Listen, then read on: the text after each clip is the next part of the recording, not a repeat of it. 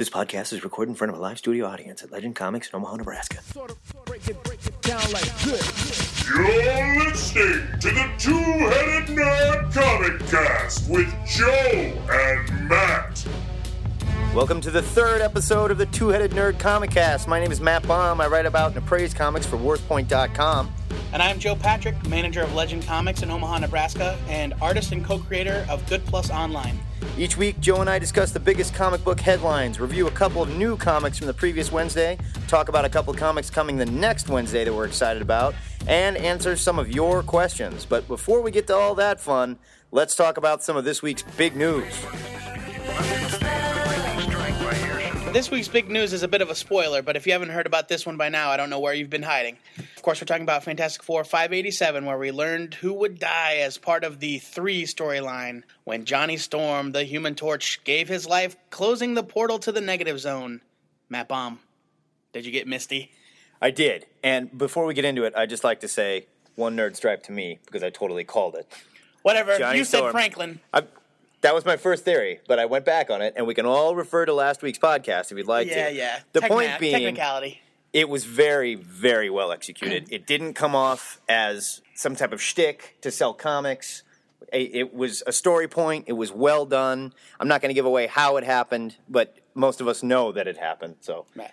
I will say, yes, it was touching, very well executed. I loved the very end of the book, which is just a black page that says the last stand of, Johnny Storm. It was very much Right. a lost moment, where like you get hit when it happens and boom, the show is over, Yeah, I agree. It was very well done, and I actually was a bit moved. I won't go as far as to say I got misty, but it was really well told, very emotional.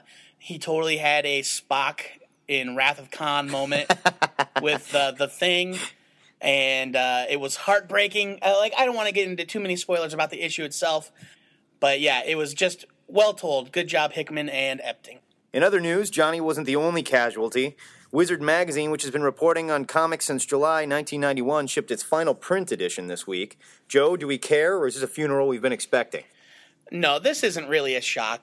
Wizard has been on a steady decline for years. And I haven't even picked up the magazine in quite some time. I do remember... Got steadily thinner as well. It did get thinner. Well, they changed format. They changed focus. Some years ago, they decided they wanted to be a pop culture magazine instead of a comics magazine. And that's where they lost me. Yeah, it literally became like an FHM. Or, It's like, what? Look how hot Megan Fox is this month. No, well, yeah. Who would be the sexiest She-Hulk? And I used to love Wizard when I was younger. I remember picking it up off the rack in the early 90s.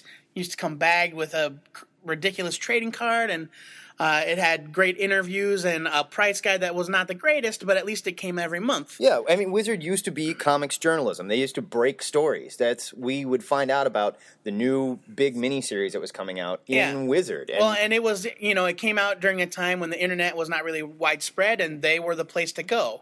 That's where they dropped the ball, in my opinion. When everyone else moved to the internet, when Newsarama came up and Comic Book Resources came up, Wizard tried to stay a print magazine. And you're not going to scoop the internet. Where stories instantly hit, you're not going to scoop anybody. So at least 3 or 4 years too late, Wizard decides they're going to become a web-based 10 magazine. 10 years too late. Yeah, maybe 10 years too late. And now they're going to start competing with Newsarama, Comics Alliance, Comic Book Resources.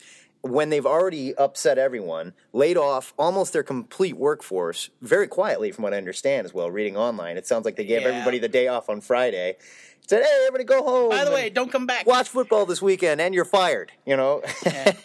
And then on that same day that they announced that they're going to be canceling both their print magazines, they put out a press release saying, hey, we've got new stock options that are available to buy into our company for our web-based magazine that we're starting, and we're going to buy a whole bunch more comic shows, but a lot of comic Yeah, shows. they're buying like 5 or 6 more, but they're also not mentioning that Marvel, DC, Image, Dark Horse, none of the big guys are going to be dealing with them because they're also upset with what Gareb Shamus did. So what's the story behind that? Like they were reprinting things without permission? It's from what I understand, and this is from what I've read online. Heidi McDonald, The Beat, did a great piece on this.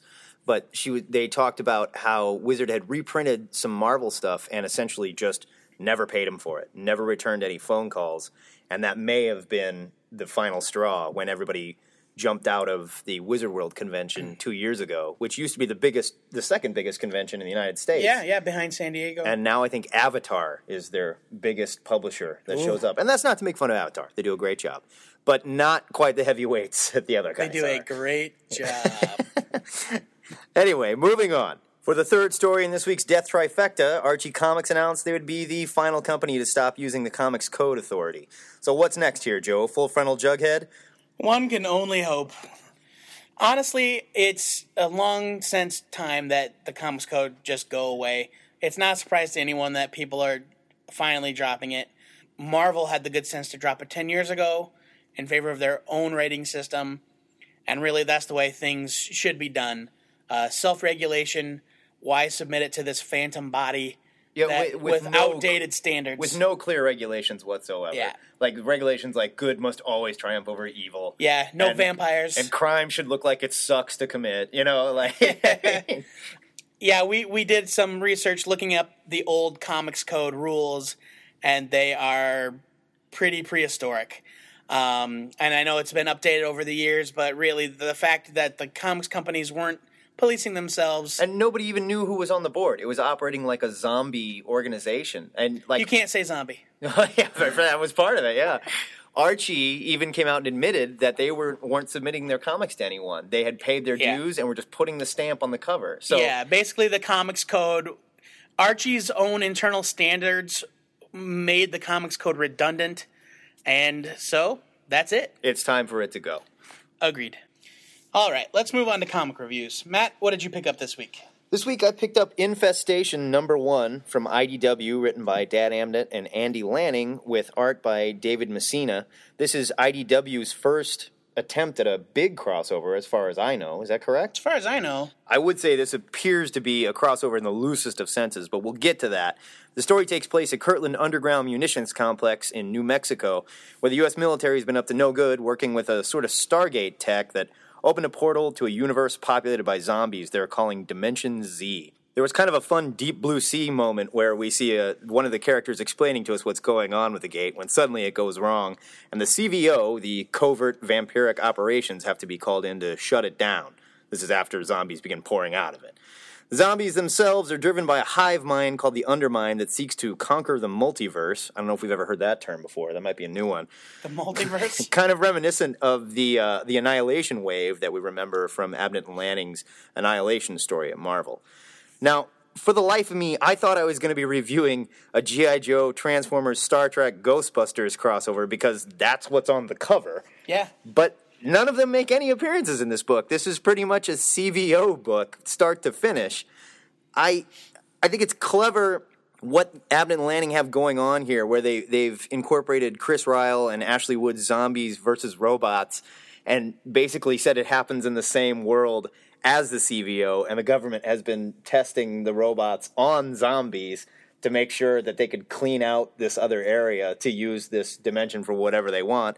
That's good and fun, and I think Abnett and Lanning did a good job making the CVO somewhat interesting. I can't say I've ever cared about them. They seem sort of to me like a better executed Wetworks book, maybe like a more militaristic BPRD. Demons there and devils show up, you send the CVO in, and these vampires kick their butts. And, of course, they're sexy and scary. One of them's a supermodel. One of them is a supermodel whose name is Britt, and I feel like they kind of drew her like Britney Spears, which was kind of ridiculous. Because no one is attracted to Britney Spears. I don't know much about the CVO, but like I said, the writers did a good enough job of making them interesting. The story does get a little bogged down in some of the terms, like the Artilica, which, from what I can tell, is military-grade technology mixed with magic. They really pushed a lot of these issues, and I sort of lost the idea of where they were going with it. But ultimately, it seems this is from what I understand, because like I said, it got a little jumbled. They used the Artilica to push the zombies back into this portal, sealing them in there, but it somehow gave them access to several other worlds, including the worlds of G.I. Joe, the Transformers. And I know this just sounds ridiculous to say out loud, and I am a full-grown man saying it. Sorry, Mom. Sorry, Dad. And the Ghostbusters, which I gotta say is somewhat clever, but does it make a real company-wide crossover. Nope. Okay, and I should say I really enjoy Messina's art in the Star Trek books. I don't feel like he's really strong here. He seems a little out of his element, but it's not bad. Ultimately, I give this one a skim it for my rating because, like I said, it's just kind of silly. I mean, it seems like you're interjecting zombies because zombies are cool and everybody loves them, and let's see how the Transformers deal with them. I mean, I just don't know that I care, and I'm probably not going to pick up any of the following books to even see really where this one goes. Joe? Well, skim it is being very generous. I know our first 2 episodes had very glowing reviews of all the books we read. Get ready, because this is not going to be pleasant. I really did not like this comic. I thought it was ridiculous and on every level, and not in like a good way. Everything was so serious. But then you're talking about zombies invading the Ghostbusters universe and vampire secret agents that have to come and save the day, and everything is so serious when it is so ridiculous. And if they had played it up, if everything had been tongue-in-cheek and it had been ridiculous on purpose, it would have been a different book. Okay, I would argue Zombies and Ghostbusters works pretty well. Zombies and Transformers? Yeah, yes. Really or it's G.I. Joe or Star Trek. Zombies and Spock. So let me just address the elements separately. I agree that the Messina art is pretty good. He's been drawing a lot of IDW's licensed comics like Angel and Star Trek, and they've been pretty decent. But there's something about his art in this issue that looks off. Like, it had a fuzzy quality to it. Yeah. Like, everything had been scanned through cloudy glass. Like they were going for like a Guy Davis thing, sort of? Well, I don't think it was on purpose. I think it was really? just like the resolution of the artwork. The prologue art was good, but I didn't like how, like, it was a clinical lab setting, but the art was all scratchy. Yeah. And it just didn't seem to fit. It works for some artists, but it didn't work here. My biggest problem art-wise comes from the coloring by Scarlet Gothica. It is way too muddy. Everything is either gray, brown, red, or a shade thereof. And this is a bombastic sci-fi horror story that needed bright colors, not a dark, murky mess. It was hard to follow. Yeah. It was heavily computer colored, and it really did muddy it. I agree. I am a big fan of Abnett and Lanning, and I was excited to at least try this book, even though it sounded crazy. I was disappointed by the writing. There is a whole lot of exposition dealing with the personal history of the CVO members. Like, you remember that time in this book? And then there's an editor's note saying, see, CVO goes to Africa, #1, or whatever. My first reaction was no. Yes, yeah, I don't. And like, so instead of setting up the premise, like, what is the CVO? Why are they a thing? What are they doing? It's like references to all these old books that I frankly don't care about. I wasn't expecting to see the CVO at all. So when I opened the book and I saw them, I was like, I remember that comic. It did not sell at all at our store. But yeah, I mean, I don't think the concept of the team is bad. I just wish they had set it up instead of dealing with story history and things like that. Or maybe put any of the characters on the cover in the actual book. Well, the cover aside, I mean, you're going to sell more books with Peter Venkman on the cover than you are with the CVO on the cover. I suppose. But the copy I read had the variant cover by John K. Snyder III, and that cover was outstanding. I've loved that guy's art ever since the Dr. Midnight miniseries by Matt Wagner from about 10 years ago. Mm-hmm. And his artwork is beautiful, and it was a really stunning cover. But yeah, like I said, the story gets more and more ridiculous as it goes along, and this is a slight spoiler. Sorry. They zombify robots. And I guess you got to have something for the Transformers to fight. Yeah, because it's not going to be really scary. Like, the stakes would not be high. Like picking grapes, pulling heads off zombies. It was just... and I would have been fine with that kind of ridiculousness if they had not treated it as if it were the most serious thing that could possibly be happening.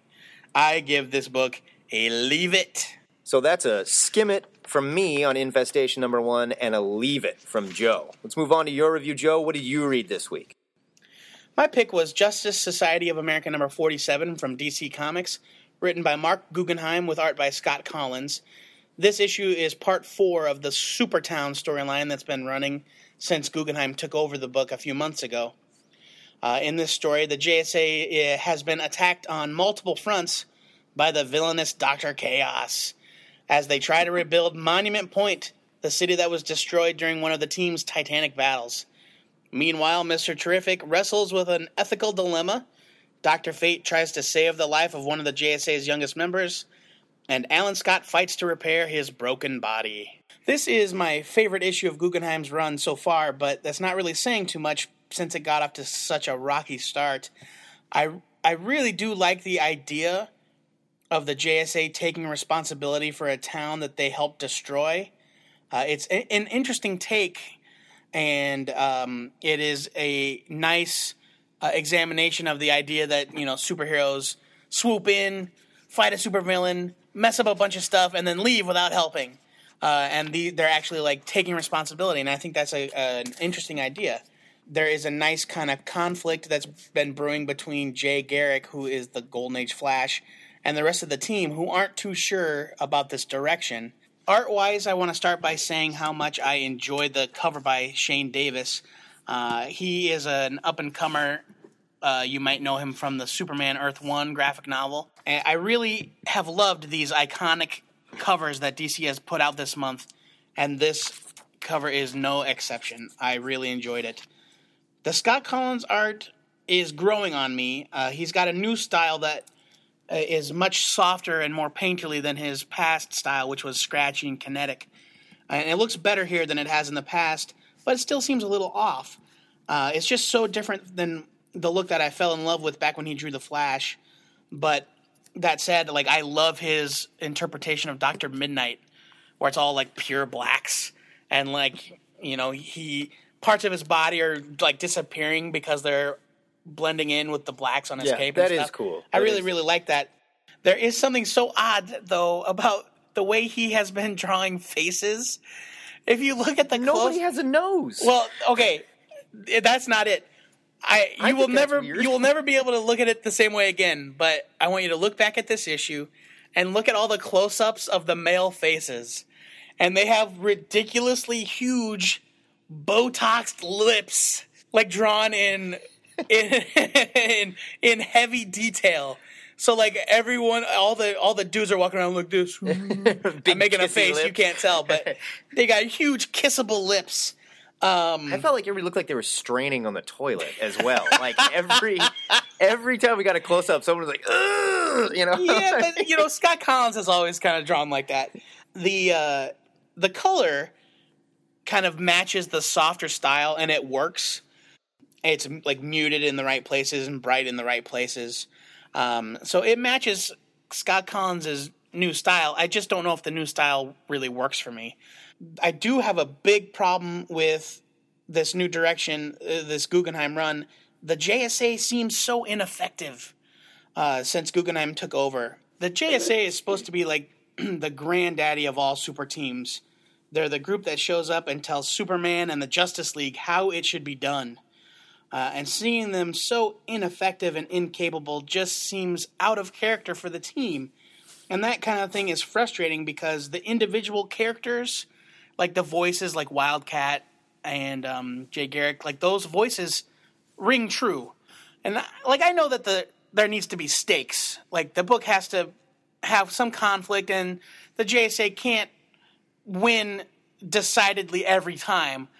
But, this is like the opposite extreme. The JSA can't do anything right and everything bad that's happening to him. And it seems that they are getting beaten by a man in a green gas mask. And it seems off, like, for the JSA to be having this much trouble. Yeah, I mean, these are guys that deal with time-traveling pharaohs. And, I mean, like, universal threats. Yeah. I mean, they've been from one end of the universe to the other. They've been through the time stream. The last storyline from the writer before had the JSA Bill Willingham. Figuring out how to send a message back through time, canceling out a timeline where the Nazis took over the Earth and murdered all the superheroes. Like, a dude in a mask with gadgets should not be giving them this much trouble. I agree. I have loved the Justice Society since before their big, high-profile relaunch in the late 90s. The Bill Willingham run grew on me, but the book really has not been the same since it was rebooted by Jeff Johns and Dale Eaglesham. I am intrigued by the plot, but I am not convinced that Guggenheim's characterization of the team as a whole is right. And Scott Collins' art has taken a turn that I haven't completely warmed up to yet. And so, as much as it pains me, I give this book a skim it. I agree with a lot of what you're saying. Personally, I think the mayor thing, where the JSA comes into the town, blows it up, beating up some guy with a sword and near godlike powers. I mean, and then the city council turns around and goes, "You wrecked the town, you get to be the mayor now." I mean, pretty ridiculous, you know? I'm not buying it. You know, that's a little Silver Age-y kind of. I guess it is, but it doesn't work with the tone of the book. If you're going to go for that kind of stuff, I agree with what you're saying. There's a tone to JSA that was established by Jeff Johns where, yes, there were very high stakes, and they had trouble, and they fought huge villains, but ultimately they triumphed, and they looked like they knew what they were doing while they did it. And that tone is not here. This is darker, this is grittier, and it doesn't work for a book like JSA. It doesn't work with these characters. Like, Dr. Chaos has some pretty good dialogue. I like the way Guggenheim writes dialogue. I don't hate the character. But he feels like a rip-off Prometheus to me. He feels like Grant Morrison's Prometheus from JLA when he came in and had a bunch of tricks and beat up the entire JLA, and Batman was the only one that was smart enough to get around it and ultimately beat him. It's not working here. Maybe that works in Grant Morrison's JLA, but it doesn't work in JSA. Agreed. As far as the art goes, I'm not even convinced that I like Scott Collins anymore. I think his style has gotten so away from what I did like about it, and maybe he is experimenting and changing into something else, but I don't like it here. I don't think it works. I think the characters look silly. I think they look posed. I thought the coloring was fine. Everything else about the book kind of bothered me. I'm giving this one a leave it. I'm doing it. And I love JSA. It hurts. It hurts to say because I love these characters so much. But I think since John's left, Willingham's run, I didn't care for. It didn't grow on me. It didn't really go anywhere. I don't like that they've broken up the team the way that they have. Oh, no, I don't like that either. And I don't like where the team is now, stumbling and fumbling and getting beat up by a wannabe Prometheus. All right. Well, that's a skim it from me, and I'll leave it from Matt. All this negativity. We must have had a bad week. This is what the listeners wanted. They want to hear. They're like, you guys are being too positive. We want to hear you complain. They're like, we know you. You guys are jerks. Be jerks. That's what you do well. All right. Let's move on to our picks for next Wednesday, February 2nd. Matt, what do you got? I'm going with Secret Six, number 30, which is actually the second part of a story where Secret Six are fighting the Doom Patrol. And I love this book. It's mean. It's nasty. It's beautifully illustrated. Gail Simone has been writing some of my favorite DC books for a while now, and in my opinion, I honestly think that she's doing some of the best team books at DC. I agree. I feel like the team books have totally fallen off. When, like JSA, like we just talked about, JLA, completely lost their way. The Outsiders, unreadable. Ooh, Dan DiDio, in your face. But I think Gail Simone is nailing it, doing really, really good stuff on both Birds of Prey and Secret Six. I'm really excited for this. Joe, what are you looking forward to this week? My pick is Witchfinder, Lost and Gone Forever, #1 by Mike Mignola, John Arcudi, and art by John Severin. It's the follow-up to the Witchfinder book from a year or so ago, and I have really been looking forward to more stories about this character. Me too. Fun stuff. I love John Severin. He's a great old-school artist that, he has not lost a step. Sometimes old-school artists come back and they're John Byrne, for example. Hey, we don't need to call out everybody. John Byrne, for example. But John Severin is one of the greats, and his art is just as good now as it's ever been. I can't wait to read this book. Well, now it's time once again to reach into our virtual mailbag and pluck out a question from one of our lucky listeners for a segment we call Ask a Nerd. Now, instead of just rattling off Wikipedia answers, our grand comic poobah, Joe Patrick, is going to take a shot at it from the top of his head. Normally we do it for Nerd Stripes. This week is more of a subjective question, but it's one worth looking at. Ryan, via Facebook, asks, at what point, if any, will Marvel have to reboot the entire universe? Or more specifically, at what point will it become ridiculous to tie Captain America's origin to World War II? Well, the beauty about Marvel as compared to DC is that they have the ability to sort of slide their timeline around. Yes, you've got characters that have an origin in World War II, but Captain America also went into suspended animation. Yeah, that was right at the end of World War II. Maybe a better question is not so much Captain America, but a guy like Frank Castle, the Punisher. Yeah, well, you have to...